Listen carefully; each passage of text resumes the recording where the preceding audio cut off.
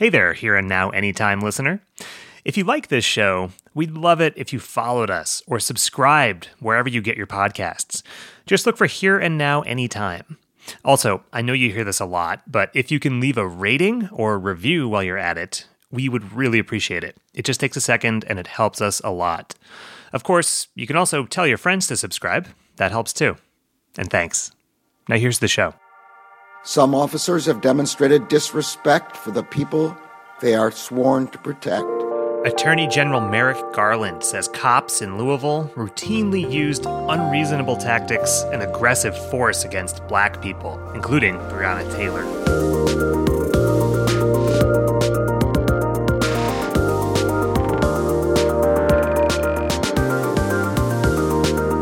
It's Thursday, March 9th, and this is Here and Now Anytime from NPR and WBUR Boston. I'm Chris Bentley. Today on the show, why are Indigenous land acknowledgements more common in Australia than they are here? And Pritzker Prize-winning architect David Chipperfield talks about his work designing buildings around the world and why he wants more attention paid to how architects can solve social problems instead of just celebrating individual creative designs. But first, the Justice Department has released a damning report on the Louisville Police Department nearly 3 years after cops shot and killed Breonna Taylor in her apartment. The report details how Louisville police would cite people for minor offenses like wide turns and broken taillights, while serious crimes like sexual assault and homicide went unsolved. Here's Attorney General Merrick Garland speaking yesterday. Some have videotaped themselves throwing drinks at pedestrians from their cars, insulted people with disabilities, and called black people monkeys, animal, and boy. This conduct is unacceptable. None of that is news to Chanel Helm. She's a Black Lives Matter organizer and activist in Louisville, and she told Deepa Fernandez the report squares with what she and so many people in the city have known for years. I think the word that everybody is using is vindication. It just hurts that it had to take another law enforcement agency to tell that. But from children to elders, it absolutely is a slap on the knee to be like, we told you so. Yeah. Talking about elders, I want to read one example in the report that I found particularly excruciating, and I'm reading from the report here. Officers responded to a call about an elderly black man, quote, dancing in the street. Within seconds of arriving, they grabbed the man, pulled him to the ground by his neck. Again and again, the man tried to understand what was going on, but officers ignored his questions. Instead, an officer sat on his head and neck, while another officer struggled to handcuff him. After 30 seconds, the first officer got off, turned the man on his side, and pressed his knee against the man's head and neck for nearly 2 minutes. Witnesses implored the officer to get his, quote, knee off the man's head. He's a human being. The man presented no threat, and the multiple neck restraints that the officers used here violated the man's constitutional rights, but the officers were not held accountable. In fact, the sergeant who later reviewed the incident noted that one of the officers broke a fingernail, but said nothing about the many times the officers violated LMPD's neck restraint policy, end quote. And again, that was from the DOJ report. There are so many egregious things that this report exposes, which comes from looking at body cam footage and reading the police's own documents, as well as interviews in the community and with law enforcement. In some ways, Chanel, this has been in plain sight. Is there any part of what was found that particularly upsets you? As a police terrorism survivor, 2002, I was assaulted by 6 officers. I'm really shocked that some of the more egregious situations where people have been terminally maimed and killed have not been mentioned. Last night, I was with children because just 2 weeks ago, police went into the neighborhood where we're located and shot 2 kids, which they claim on accident. And these children are still not in the trusting of spaces with police officers. But it is refreshing to know that, like, the things that we have been naming for decades are finally being recognized by another group, even if they're adjacent to the police. I mean, the report points out incredible impunity, officers never being disciplined or held accountable. What effect has that had on the community? When we talk about the historic nature at which the southeastern part of the United States exists with the history of enslavement and the slave patrols, that's just not a recounting of history or trying to detail what took place about 200 years ago. That is current time for us. It really is a bit frustrating that we still have to hear that there are recommendations to take with this type of behavior. This is a culture. You just don't become a police officer because you want to help the community. That's not a thing. We hear that a lot. But then more times than not, this is the type of behavior that is supported by other officers and that leadership within law enforcement supports. So tell us, what do you recommend? What should change?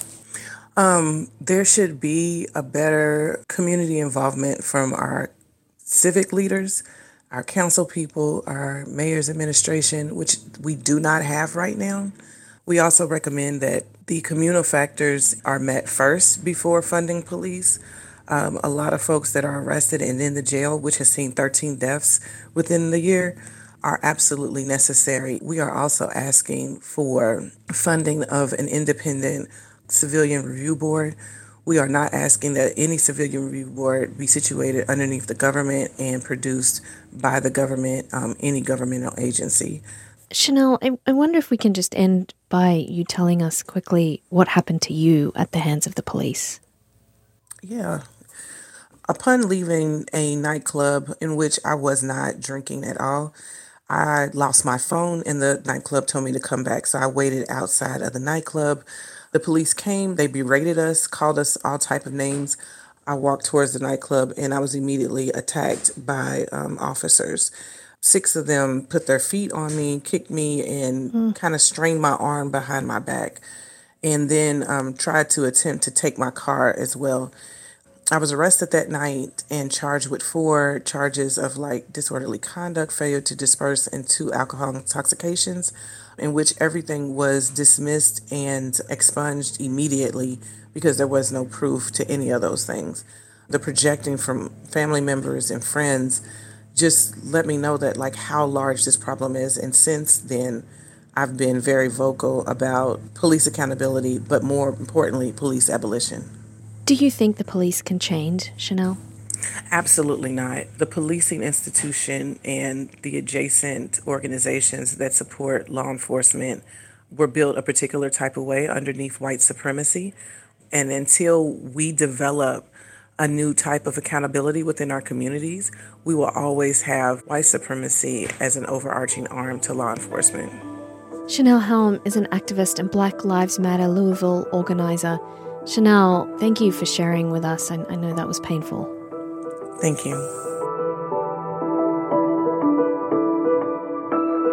Coming up, Deepa recently took a trip back to Sydney to visit family, and she noticed a lot of broadcasters there acknowledging the native people whose land they're on. How the mainstreaming of Indigenous land acknowledgements in Australia is going over with one Aboriginal artist, and why it isn't more common here. That's after the break.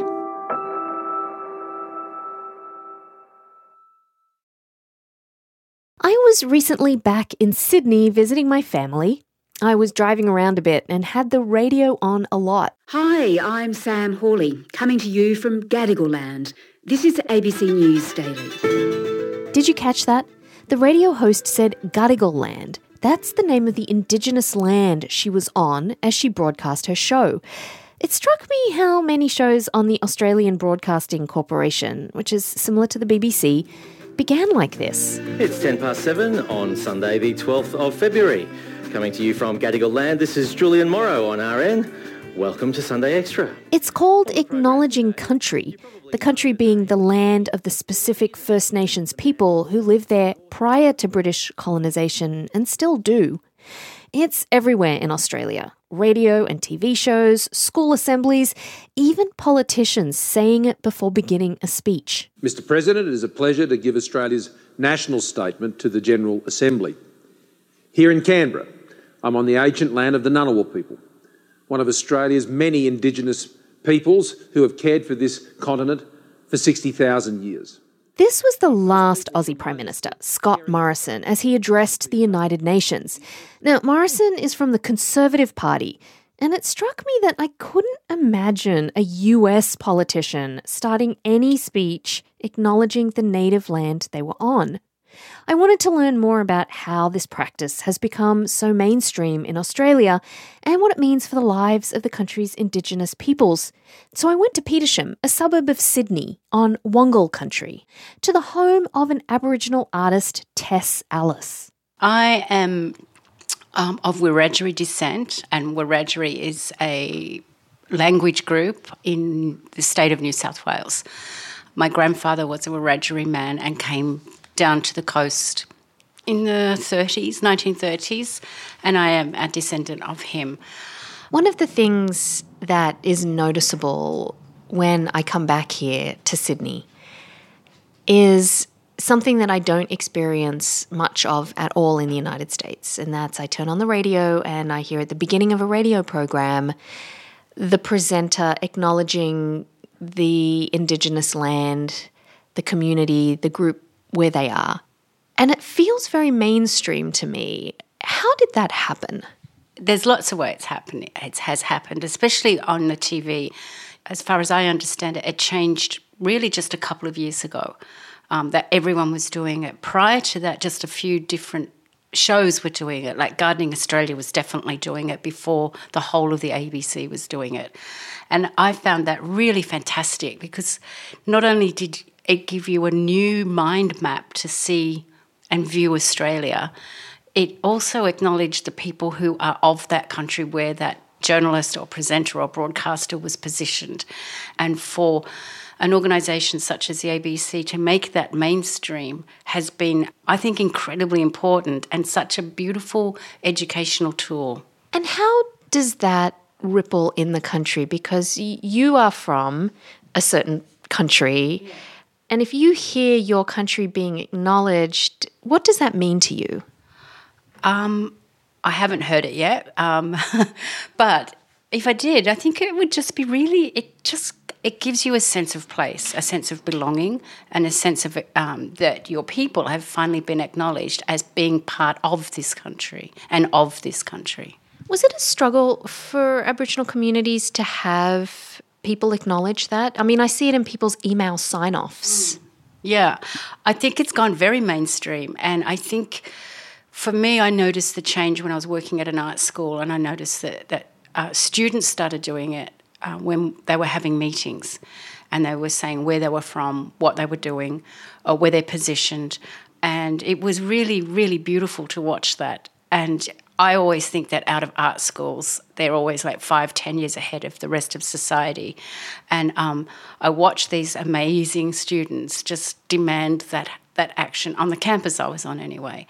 And of course, other organisations, Aboriginal organisations, have been doing it for decades with each other. And traditionally, people have been doing it since time immemorial. So yes, it's gone mainstream, but it's probably only taken about 60,000 years. I mean, I have to say, it's not done in the United States. It's far from mainstream. Could you give me an example of how, if you were encouraging someone to acknowledge the land that they're on, how would you do it?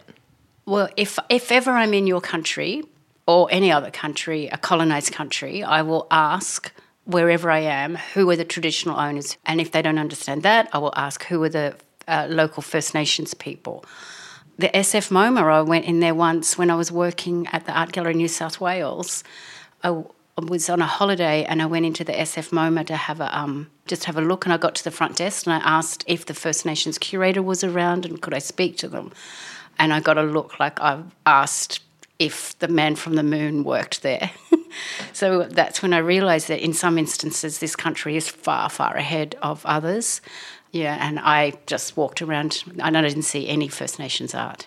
When people do it here, one thing that I wondered is, because it's so mainstream, do you feel like the acknowledgement of it maybe precludes other more concrete actions that First Nations people are demanding because we feel like we're acknowledging your land, we're good?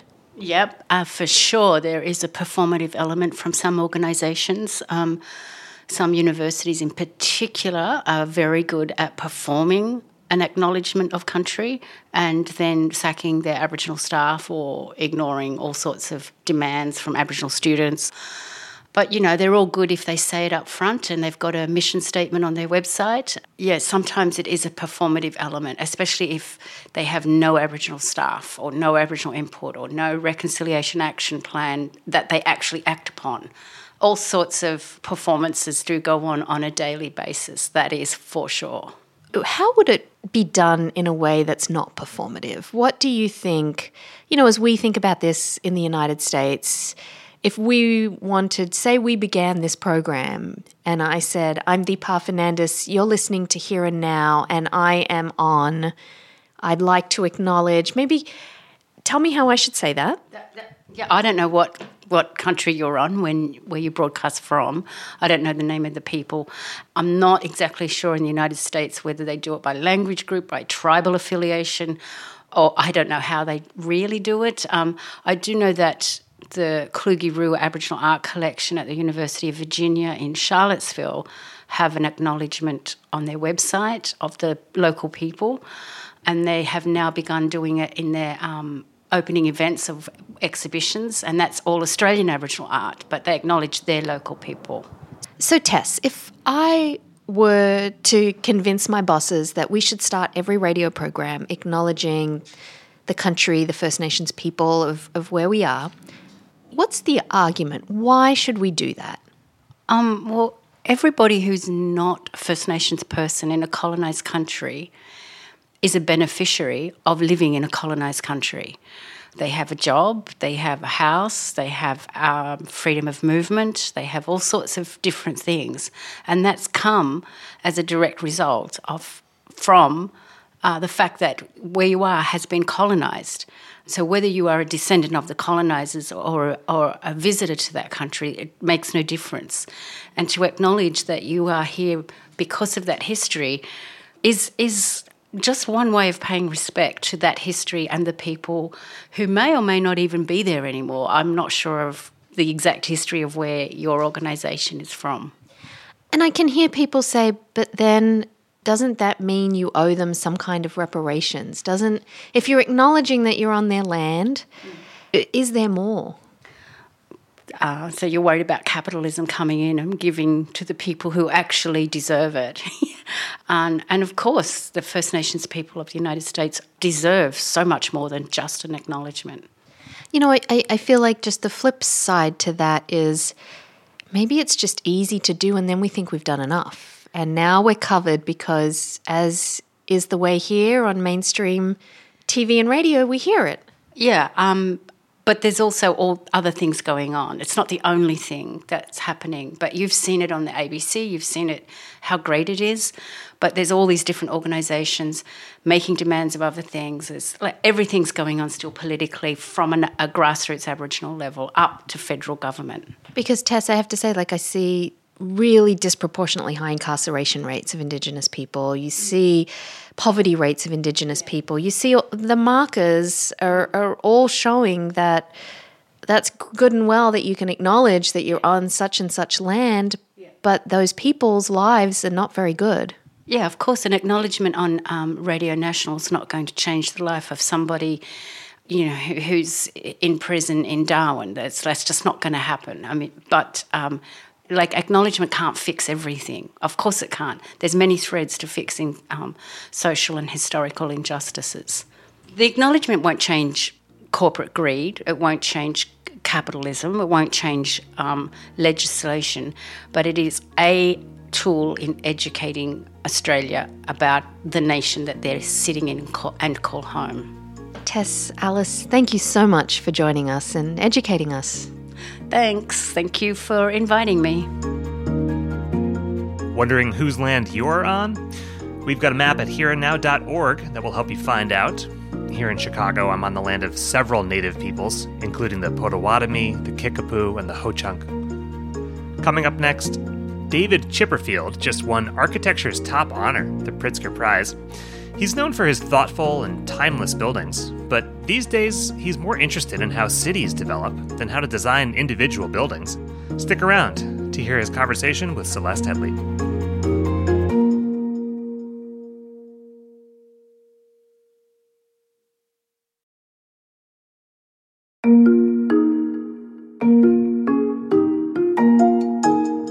The buildings designed by David Chipperfield are often described as understated.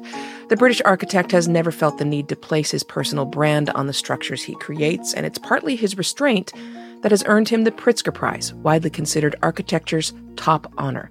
Chipperfield's work includes the America's Cup building, a stack of offset white planes that rise along the harbor in Valencia, Spain, like the sails of a ship, and the Des Moines Public Library, whose expansive windows are shaded with copper mesh to let in light while reducing glare. David Chipperfield joins me now to talk more about his work and the award. Hello there, and congratulations. Thank you very much. I was interested to read in the citation released by the Pritzker jury. They said, "We do not see an instantly recognizable David Chipperfield building in different cities, but different David Chipperfield buildings designed specifically for each circumstance." I wonder how you interpret that, and does that ring true to you? I think it's a fair comment, and it's a comment I wouldn't dispute. I would embrace it. There is a certain duality in the way we work as architects. One is that we have independent concerns and ideas. But secondly, we have the responsibility to deal with each particular location. We're not painters. Our work is not located in our studios. They're located in real places. And therefore, architects have to juggle those two concerns.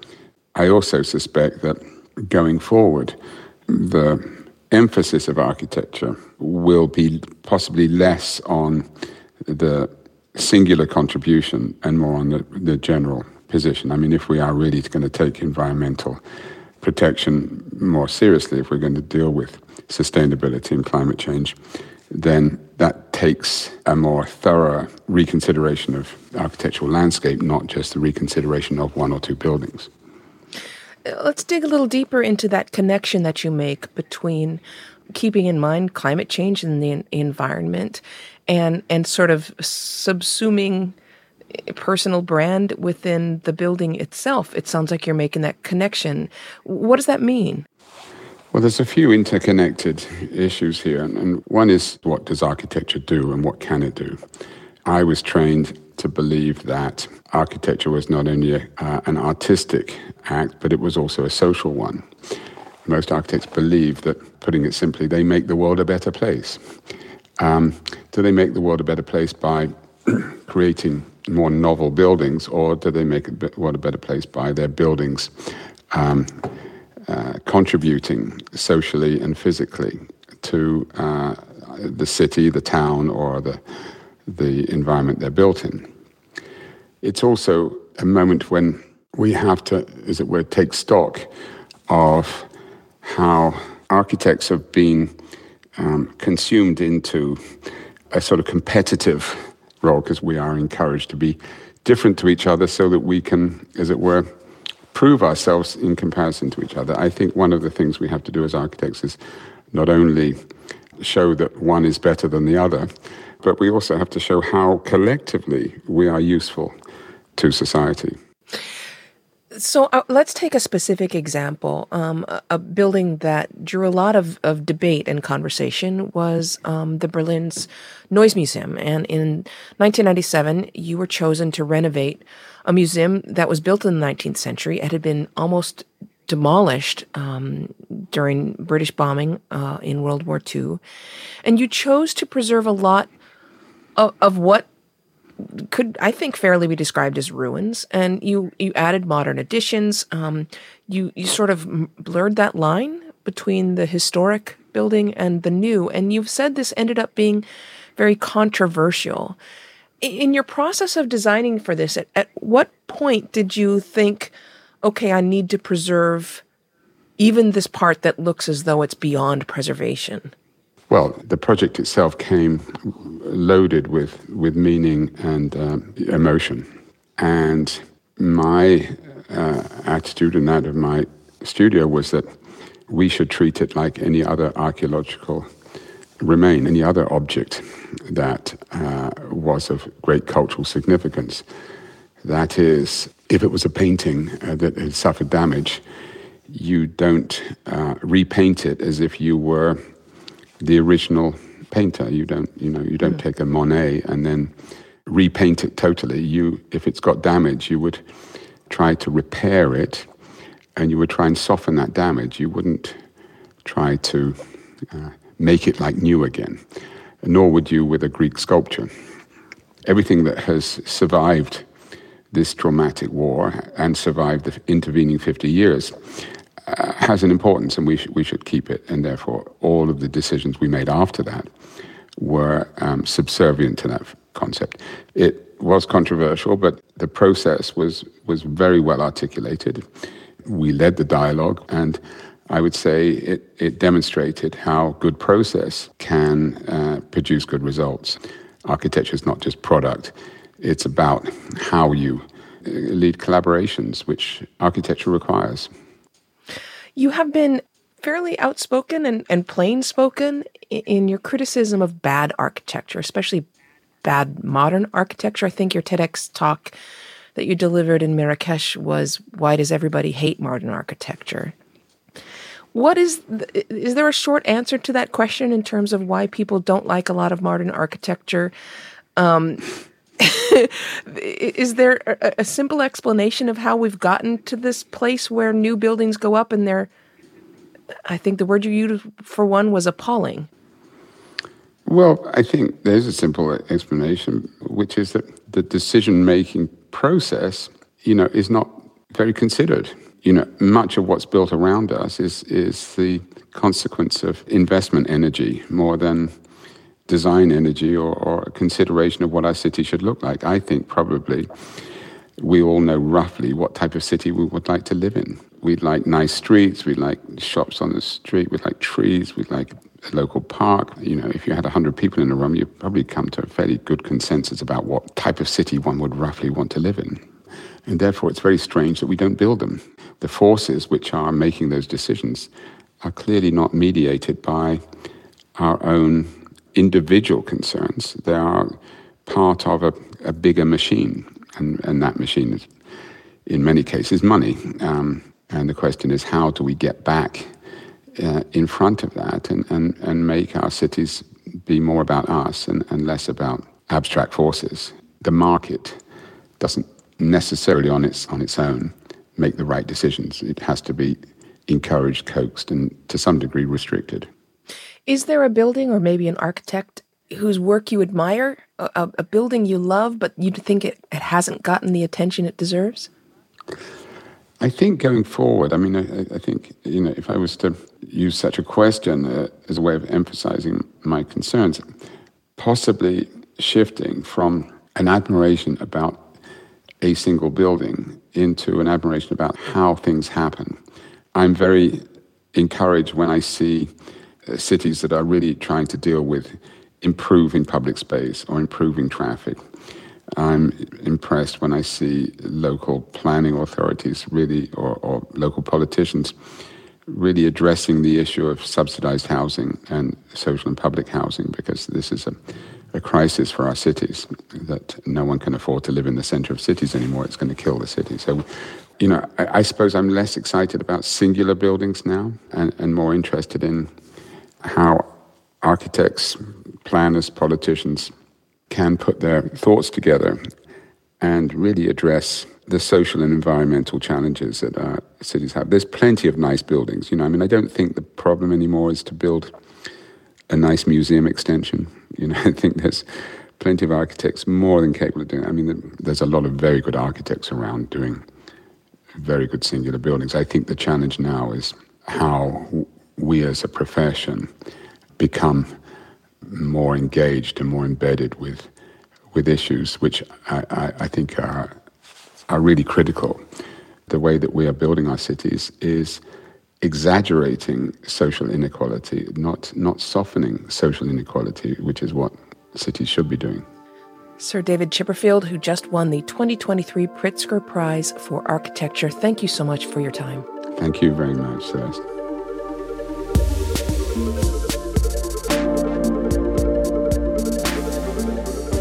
by the way, if you want to see some photos of David Chipperfield's buildings, including the Noise Museum in Berlin, head to hereandnow.org. This show comes from the team behind Here and Now from NPR and WBUR Boston. Today's stories were produced by Catherine Swartz, Jill Ryan, and me. Todd Munt, Gabe Bullard, and Kat Welch edited today's show. Technical direction from Mike Moschetto and Max Liebman. Theme music by Mike, Max, and me. Our digital producers are Grace Griffin and Allison Hagen. And the executive producer of Here and Now is Carlene Watson. Thanks for listening. We'll have another new episode tomorrow.